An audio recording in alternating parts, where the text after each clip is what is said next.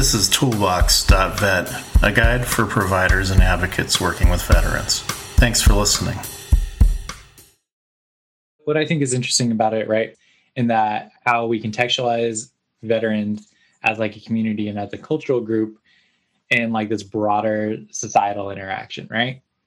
And I think what stands out to me is just like understanding these finer details and how they shape our interpersonal interactions with each other, but then also talking about like the realities that our community faces, specific challenges that our community faces, but then the barriers that we face in trying to solve for those challenges and tackle those challenges.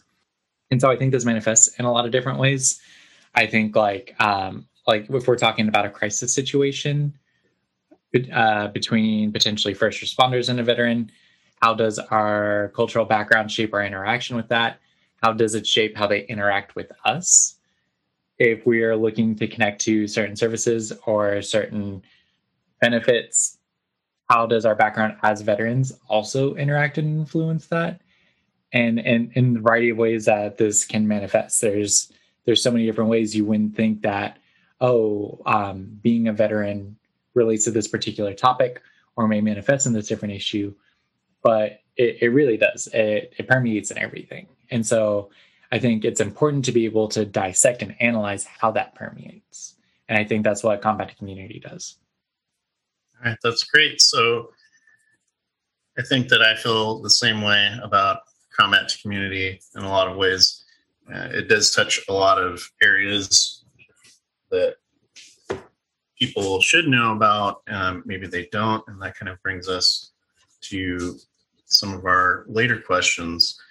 I want to just talk about a little bit about, our experiences. So Tyler and I are both veterans. We served for a number of years, and we came into this position to train people who didn't know veterans necessarily. And so I think for myself, if it did anything, it did make me think about my experiences in a different way, because it's a little bit different when you're just experiencing those things but not really sharing them with anyone. And so to share them with a larger audience with an actual intent and purpose to kind of persuade them in a way, to educate them, it definitely shapes how you wrestle with the idea of what exactly you experienced and why it might be helpful for other people to hear.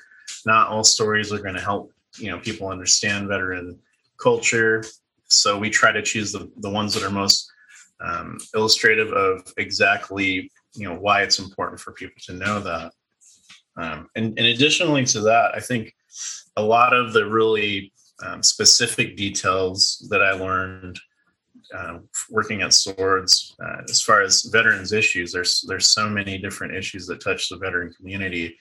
And so doing that research and seeing the statistics on this community, all that is an eye-opener, even as a veteran, because veterans, we don't know everything, of course, just like anyone else. And so for people like Tyler and I, we get a great opportunity to really explore what's happening in the veteran community and how to move past some of those challenges and hopefully reach the people that need to really hear this information.